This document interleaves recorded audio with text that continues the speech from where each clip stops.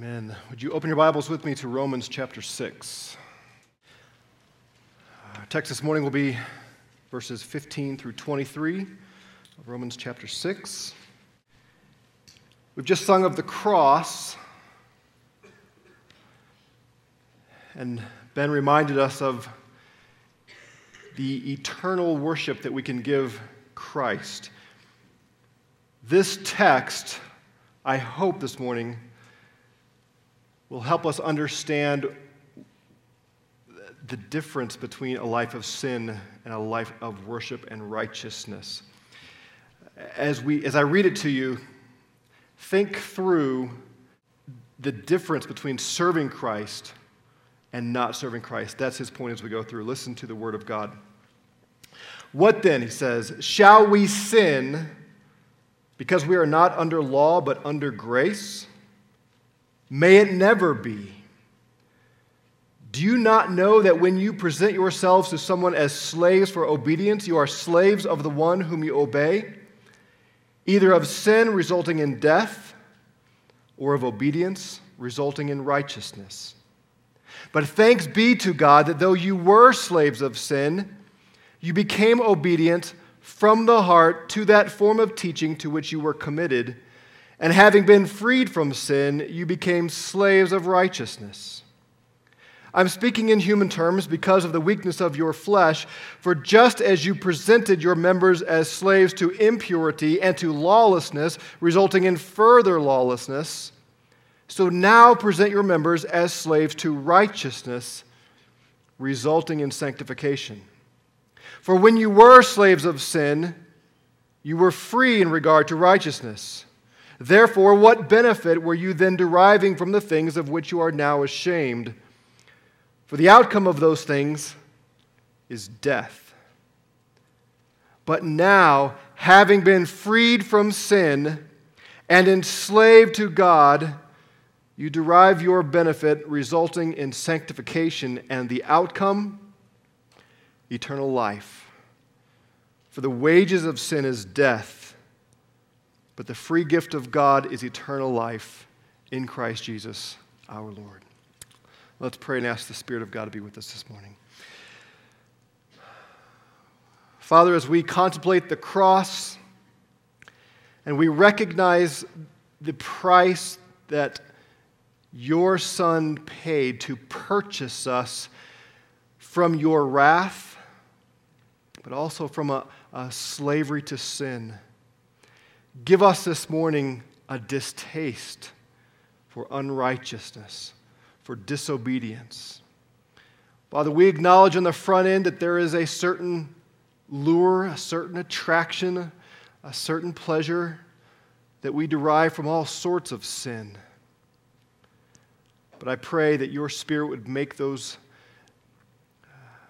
unattractive to us, that we would grow in our distaste for evil, and that we would love your Son, Jesus, and serving him, and looking forward to eternity in the full consummated kingdom, worshiping him, loving him, being with him.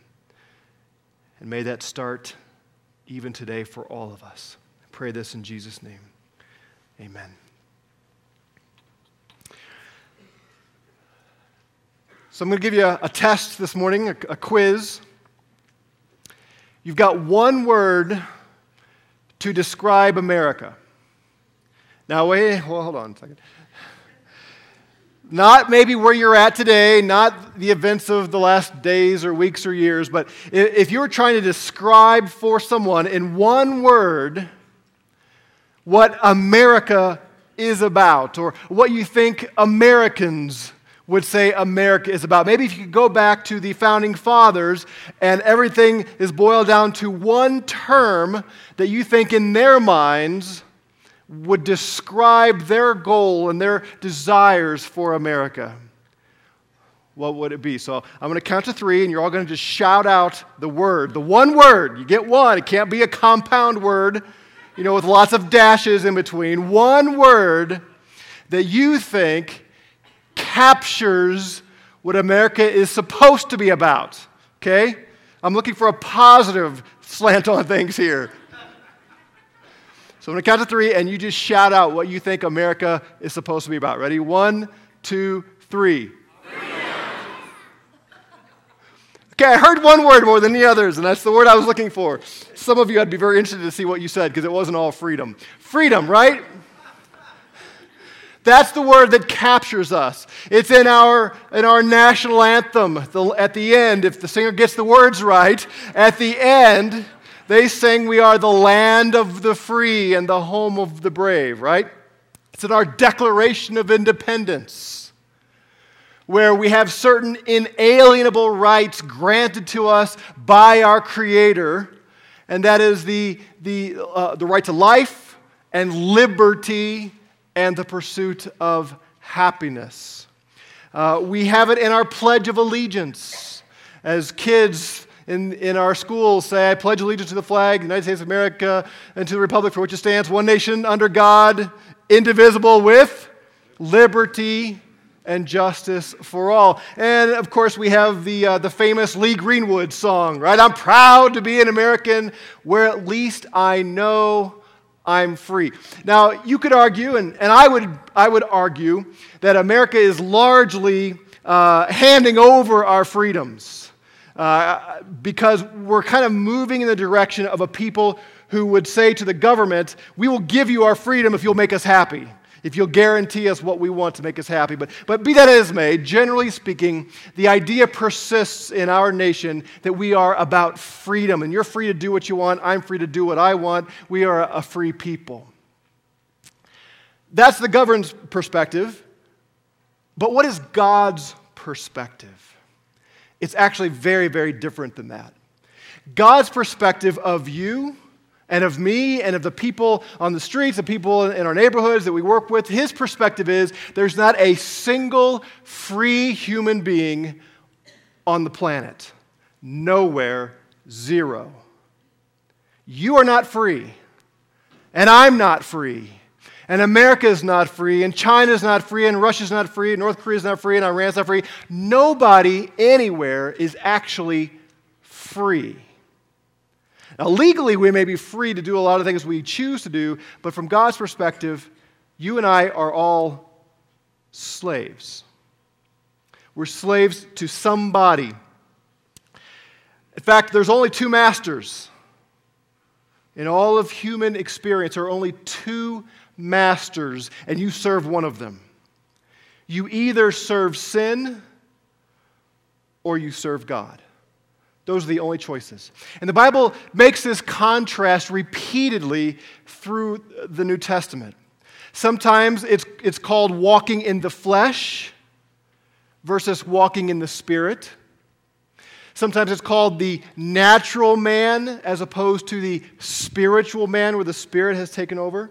Sometimes it's walking in darkness or living in darkness or the kingdom of darkness in contrast to walking in light or the kingdom of light.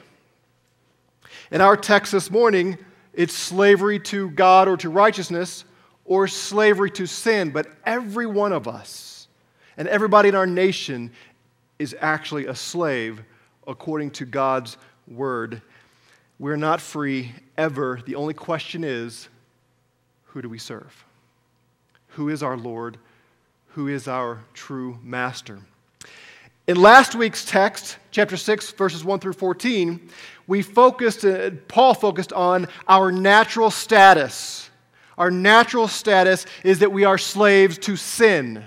We are by nature children of wrath, he says elsewhere. That's the status we've been born into. That's the kingdom we've been born into. Is that this kingdom over here? I threw my wife off last week of putting the good kingdom on the other side where I normally do. This is going to be the bad kingdom this week. Sorry if you're... Our natural status is everybody over here is a slave to sin, hypothetically speaking. And we talked about how in Christ, sorry everybody over there, in Christ, we have a new status.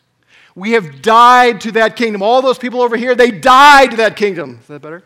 And now they have been born again, raised again to the kingdom of God and righteousness. It's a change of status. That old man that was a slave to sin is dead, and now we have been raised a resurrected life in Christ where we can now live and serve Him and love Him. That was what last week was focused on, the status, the transfer. This week, this text is more concerned with the outcome of living in one of those two kingdoms. If you're never dead to that one and risen and raised to the other one, the outcome of that is eternal death. The outcome of the new status is eternal life. C.S. Lewis once said, "You have never met a mere mortal." Have you ever thought of that? You've never met a mere mortal. No one that you ever talked to, spent time with, no one you've ever seen on TV, nobody is simply a human being is going to die. We live forever. Every soul that's been created is an eternal soul. There are times when I think about this, and I've got 3 children, and it boggles my mind that somehow God has given Krista and me the power, the ability to create 3 eternal beings who will never die. Yeah, they'll die physically. Their bodies will stop working, but their souls and their spirits will live forever and ever and ever, world without end. And that's true of everybody. There's no such thing as that mere mortal. The only question is, where are you going to spend eternity? Is it going to be eternal life, as the Bible describes it, or is it going to be eternal death? And that's the content of our text this morning.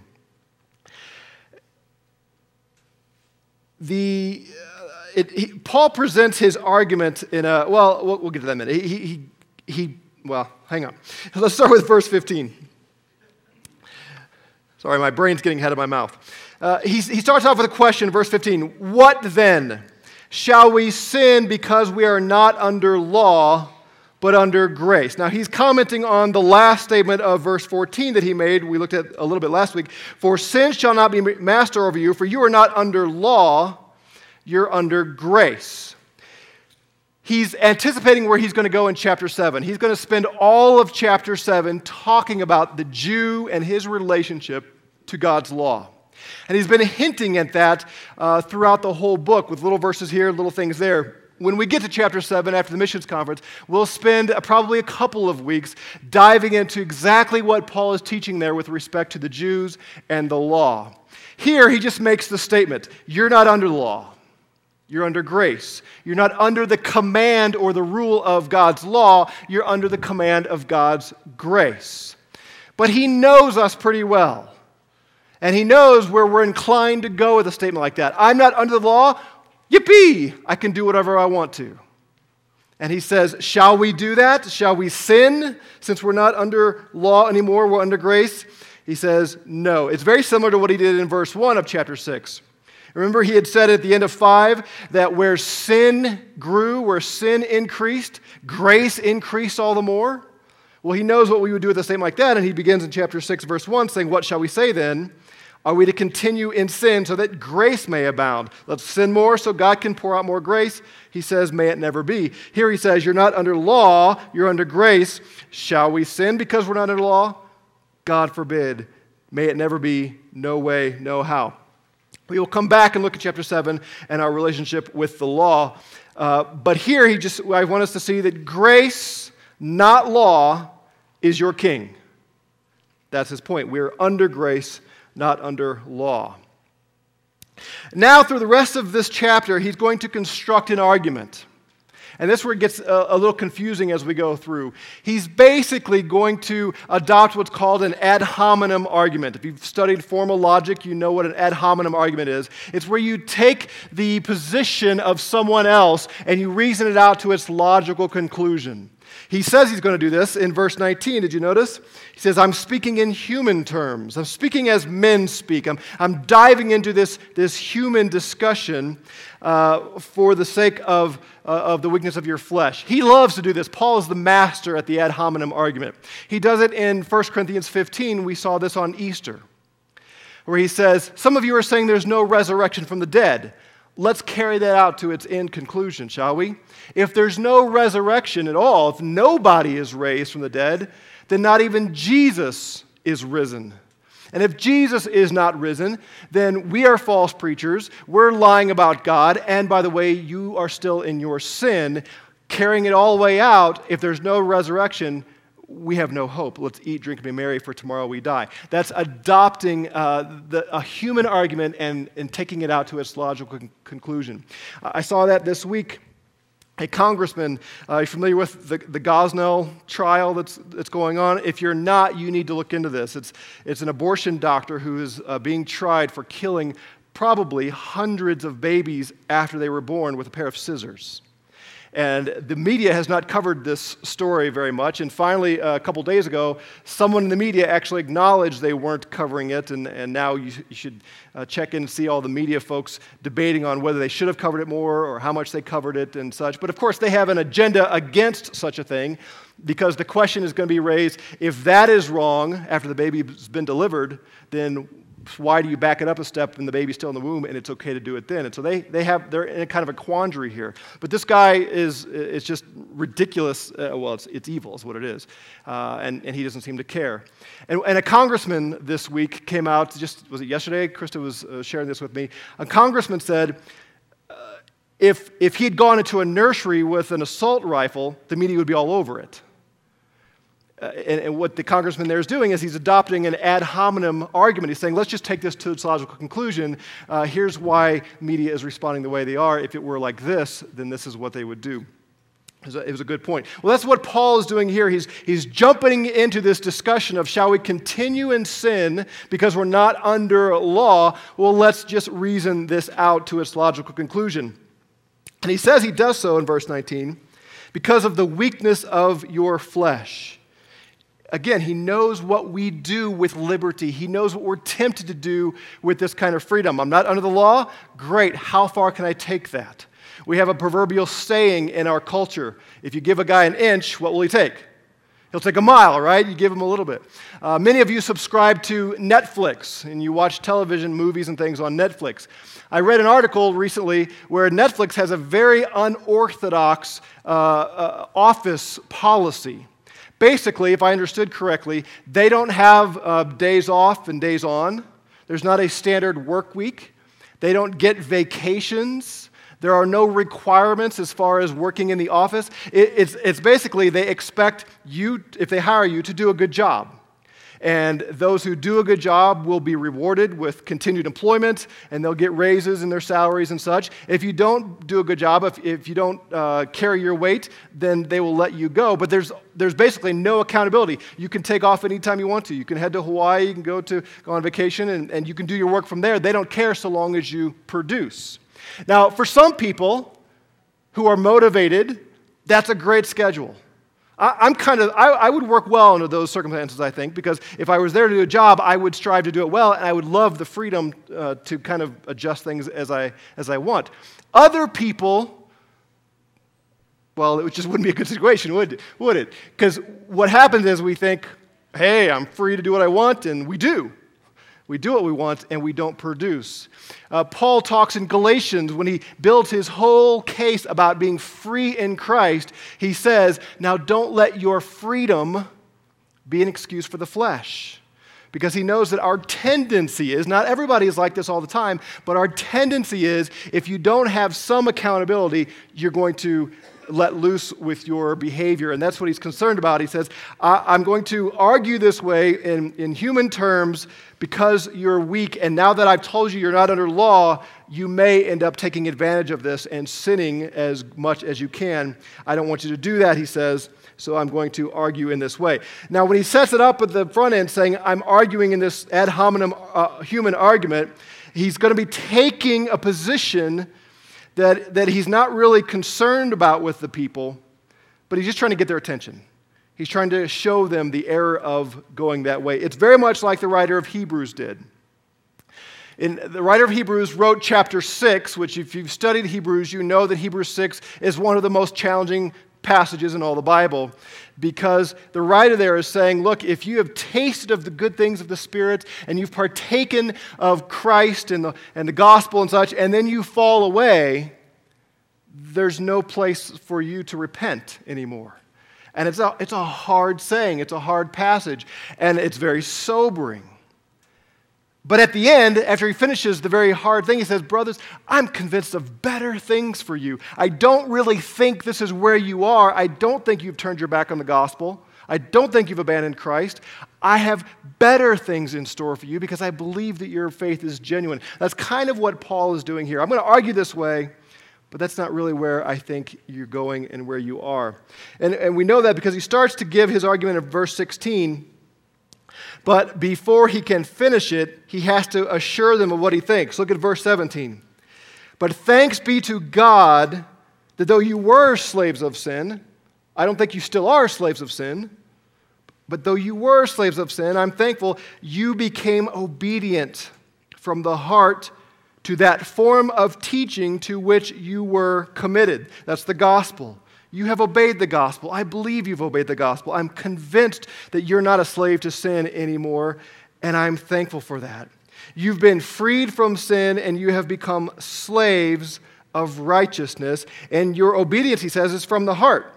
Now, that could mean that it's a genuine, wholehearted kind of approach. I think it's probably more talking about the internal. Your change is taking place on the inside because that's where the gospel first starts to work, right? He works from the inside out. The gospel is not an external bunch of rules and regulations. It's a change of the heart. It's where God now comes through His Holy Spirit and gives us a desire on the inside to please Him and to love Him. And He says, I've heard this report about you. I believe that is true of you. Even though I'm speaking in this human argument, I believe that you are on the right path. And He says, thanks be to God for that. You didn't do this. It's not your work. Ultimately, it's God's work. So, let's look at his argument. Back to verse 16. Do you not know that when you present yourselves to someone as slaves for obedience, you are slaves of the one whom you obey, either of sin, resulting in death, or of obedience, resulting in righteousness. Very logical argument. He's saying, you're a slave to one or the other. Think this through with me. When you give yourself as a slave to someone, now they're your master. Whoever you entrust yourself to, they're now your Lord. It's a pretty simple argument. You're slaves of the one you obey. Two options. Either you're a slave of sin or you're a slave of righteousness. There's our dichotomy again. And the thing about being entrusted to sin is master sin doesn't stop giving commands. When you entrust yourself to sin, it leads to more and more and more and more sin. That's what he says in verses 19b and 20. He says, I'm speaking in human terms because of the weakness of your flesh, for just as you presented your members as slaves to impurity and to lawlessness, resulting in further lawlessness. You give yourself to sin, you're going to sin more because master sin just keeps giving you commands and you keep following. Do you believe that's true?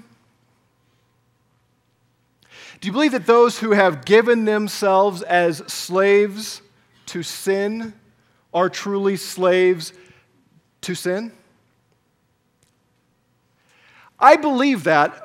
But I must say, I catch myself sometimes acting in disbelief because I get surprised when I see those who are slaves to sin actually acting like slaves to sin. You read something like this Gosnell guy, this so-called doctor, and I'm shocked and I'm horrified at what he's been doing, and yet a passage like this should cause me to not be surprised at all. He's obviously a slave to sin. He doesn't care about serving God. He's not a slave to righteousness. He's not interested in doing the right thing and pleasing God. He doesn't value life. He doesn't see these babies as made in the image of God, and they have a right to life under our Constitution and a right to life because God created them. He doesn't see any of that. He's a slave to sin.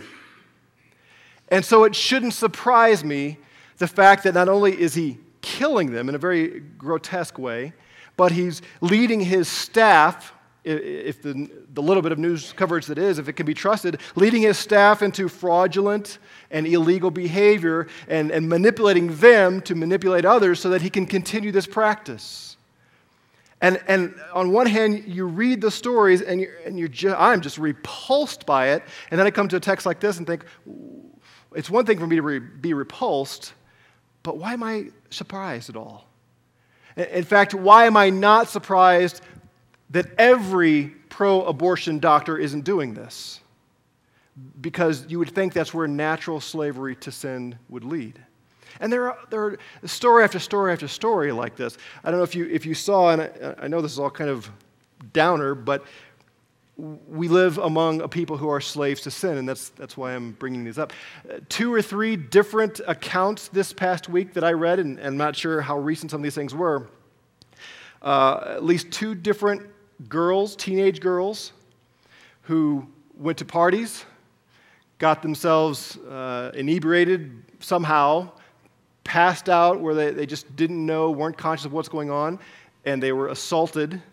And I know one of them then took her own life as a result, and I can't remember, the other one died as well. I can't remember if it was suicide or I believe it was. And you look at that and you experience all kinds of different emotions, of course, but one of them, for me, was just, why? How? And then I come to a text like this and I think, well, that shouldn't surprise me. It should irritate me, anger me. It should make me want to preach the gospel and see the kingdom of Jesus Christ come and want us to change the culture. But the one thing it should not do is cause me to say, how does this happen? Because we live in a culture that is enslaved to sin. And we shouldn't be surprised when a girl gets pregnant out of wedlock and turns to all kinds of illicit and sinful behavior to make ends meet and to pay for it and gets involved in one thing after another. That shouldn't surprise us, even though I will admit it does surprise me at times. It shouldn't if we believe the Word of God. Because the Word of God says we are living among a people who are enslaved to wickedness. It's who we are as a culture if we're not enslaved to righteousness. And Paul says slavery to sin leads to more sin. It doesn't lead to good.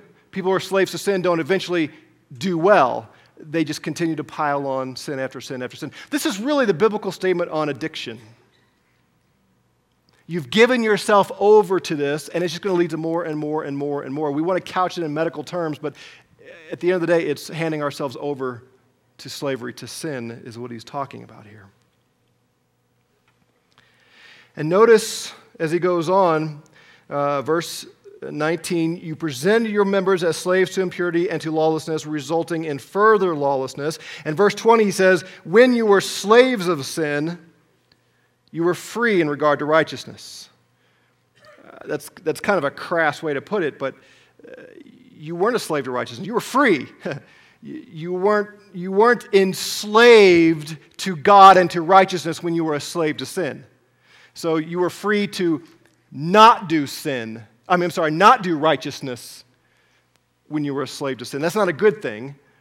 That's the kind of freedom that America wants to do. I want to be free to sin and free from someone telling me I'm unrighteous.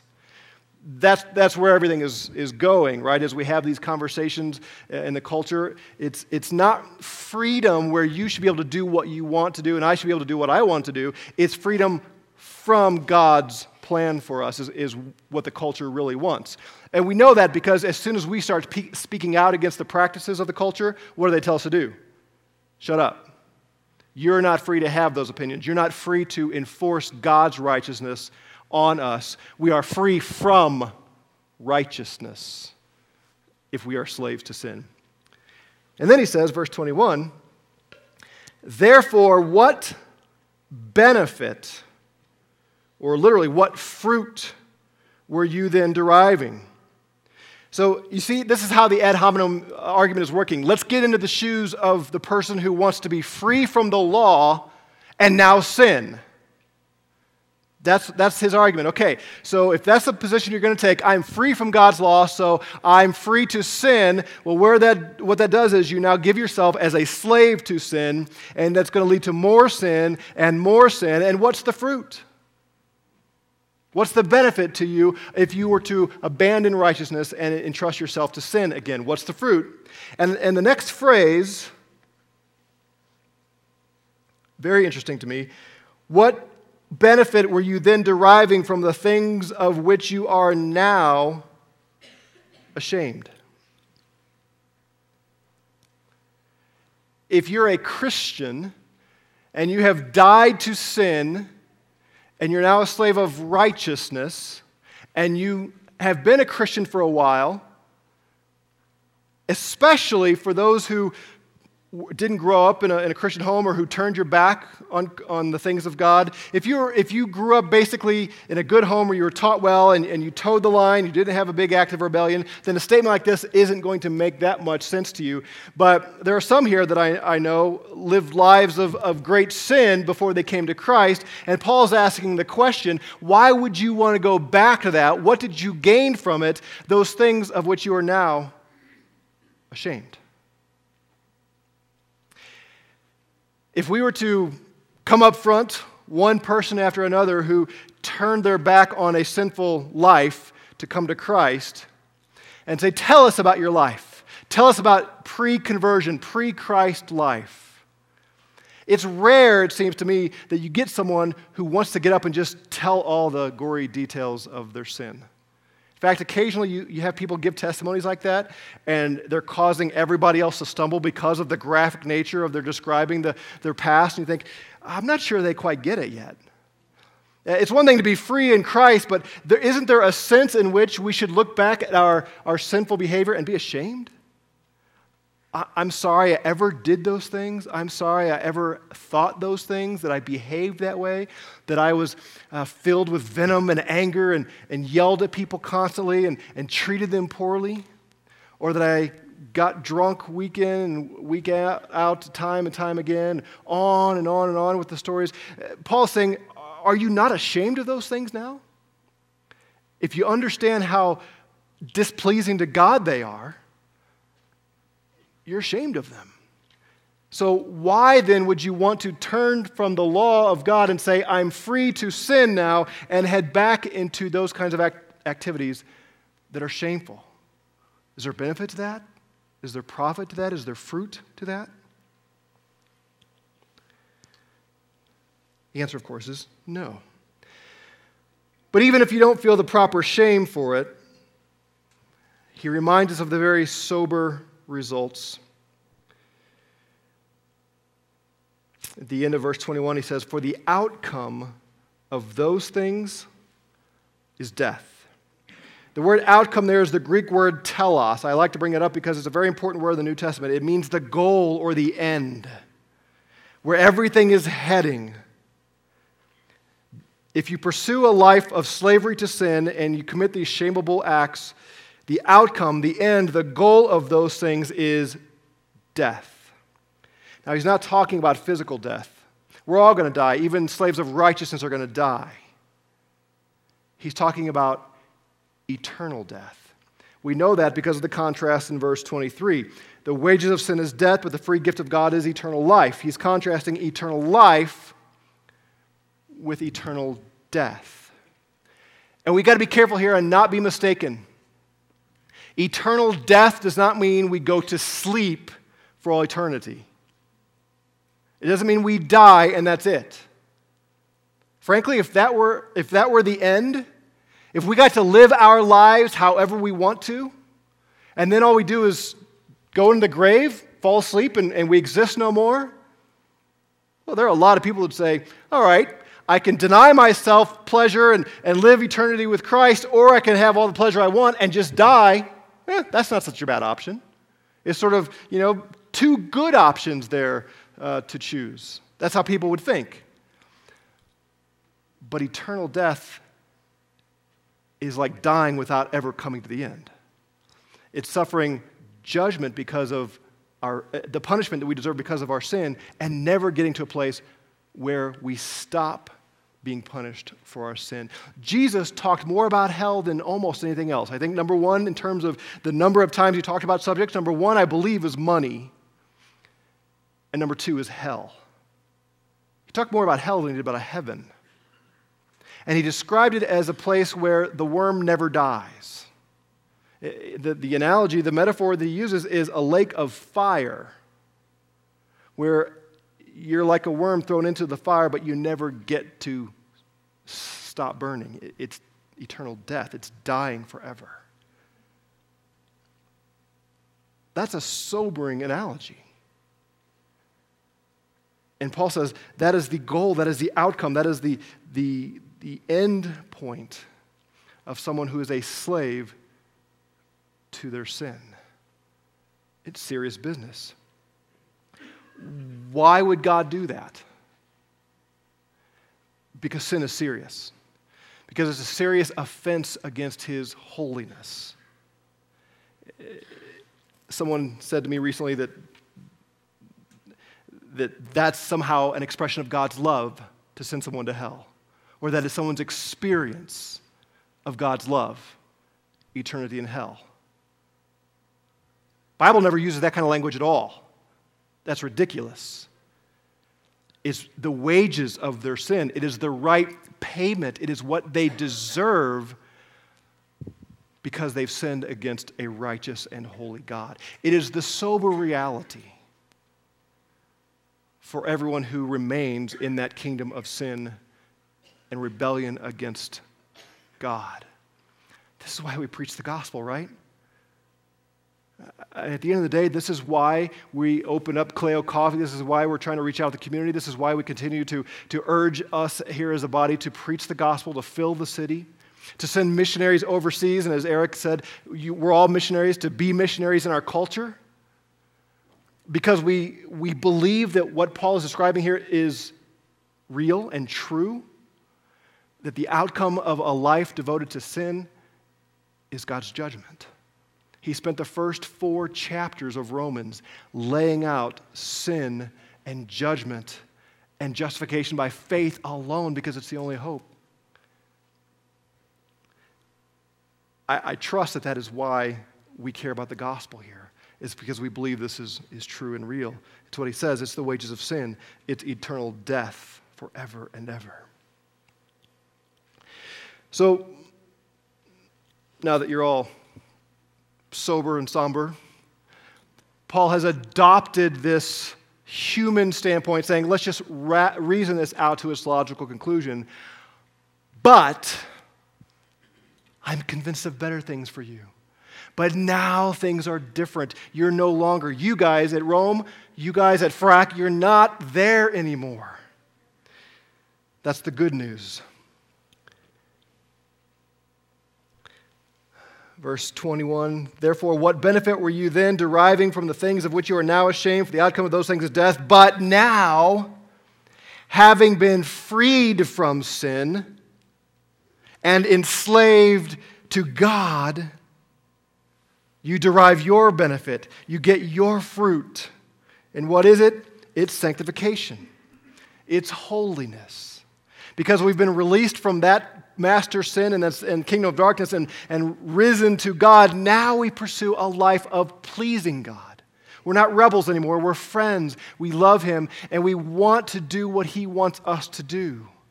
And the result of that is, the fruit of that is holiness. Increased sanctification. Now, just as we went from sin to more sin, we go from righteousness to more righteousness, and more righteousness, and more righteousness. And you know, objectively, as we pursue righteousness, it is good objectively, but subjectively, it feels good. Amen? Doesn't it feel good inside when you know you're pleasing God?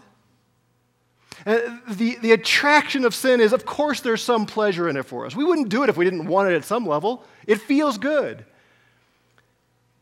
Unbelievers experience this to some degree. Believers experience this to a great degree. When we give in to those evil acts, our conscience weighs us down. And there's this thing out there.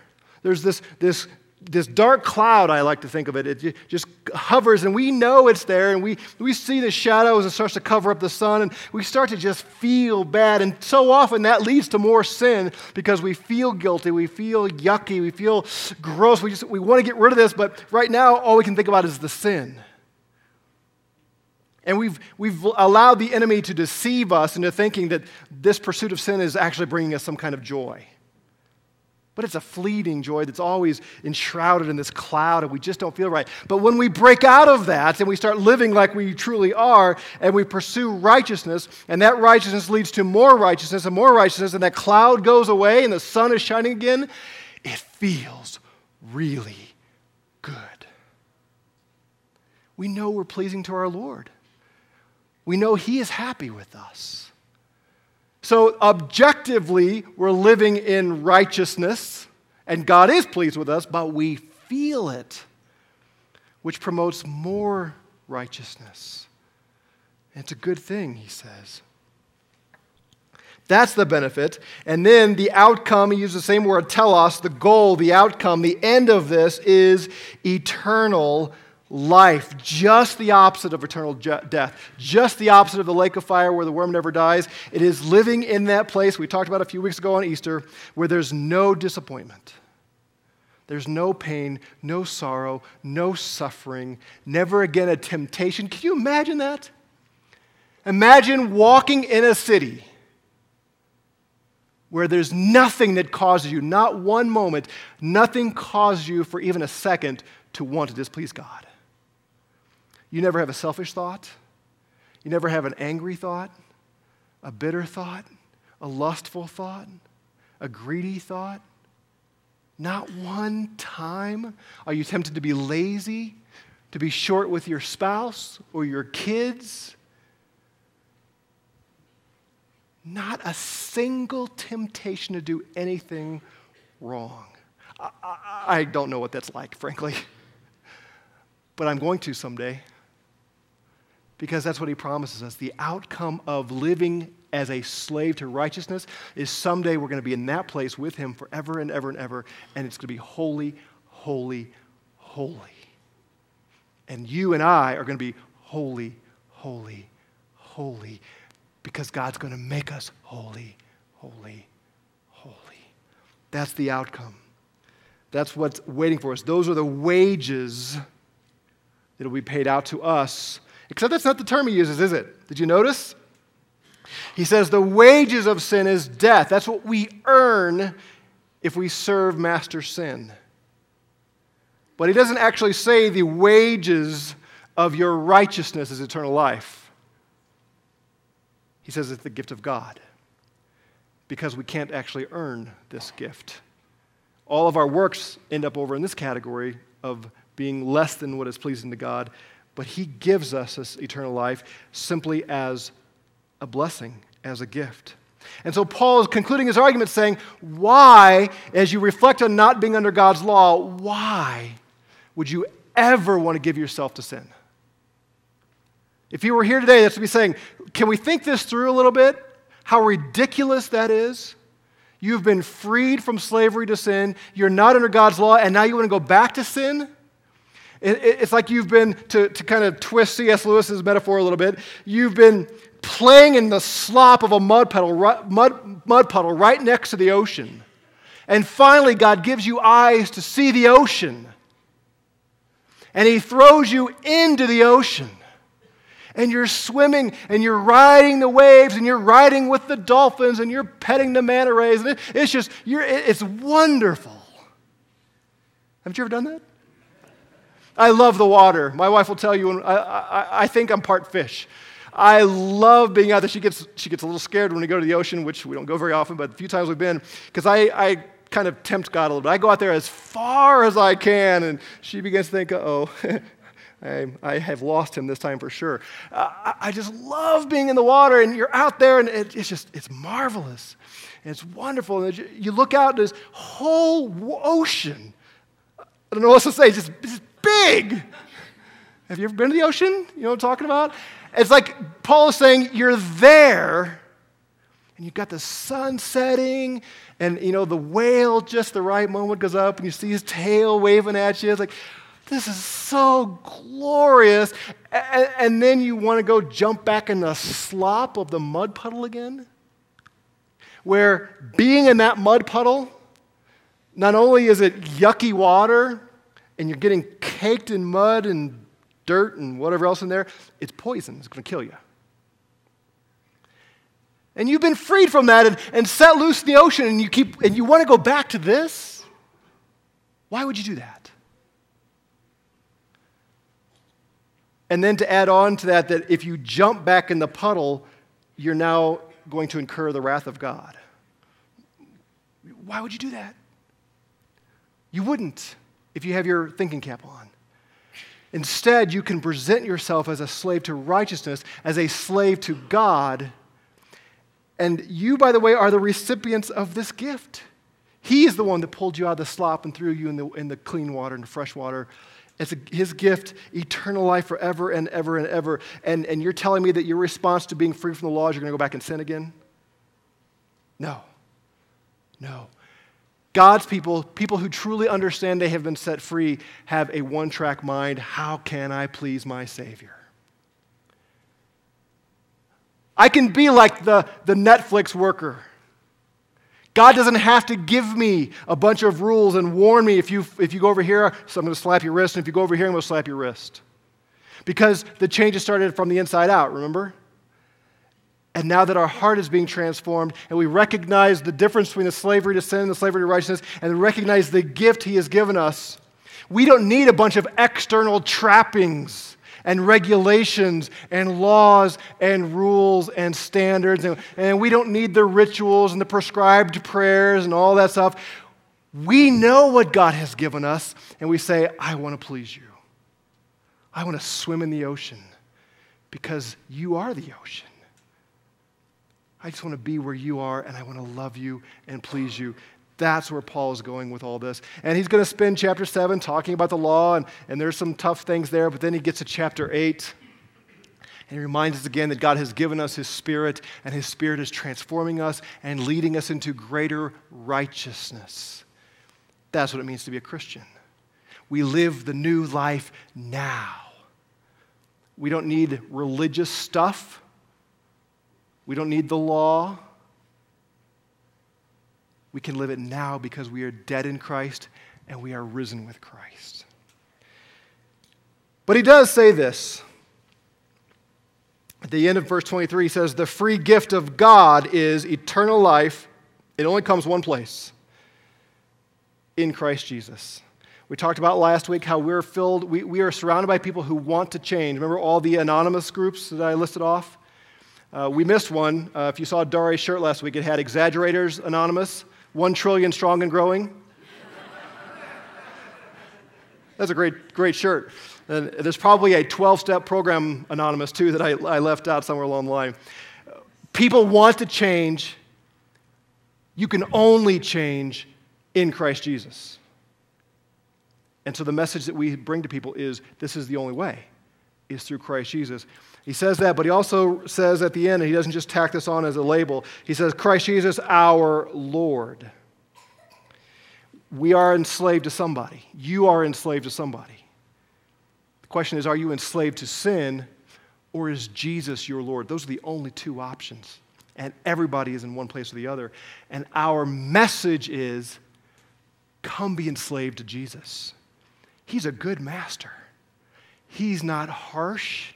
He went to the cross. He gave His life to redeem you from the slop and from the lake of fire. He loves you. He proved it by giving Himself on the cross. Come, bow the knee to Him. Say, Lord Jesus, I will serve you with every breath that I have, every fiber of my being. I will serve you because you're a loving and a gracious commander. If you don't do that, the only other option is you are a slave to sin, which will lead to eternal death. It's the only two ways to live in the universe. And Paul says, I know you. He's talking to the Romans, but I believe it applies to us too. I know you. Thanks be to God. You were slaves to sin, but you became obedient from the heart to that form of teaching to which you were committed, and having been freed from sin, you became slaves to righteousness. Amen. Let me pray and give thanks for this. Father, we do give you thanks. You have opened our eyes to see the slop and the glories of the ocean. You have changed and transformed our hearts, and you've placed us into the kingdom of your Son.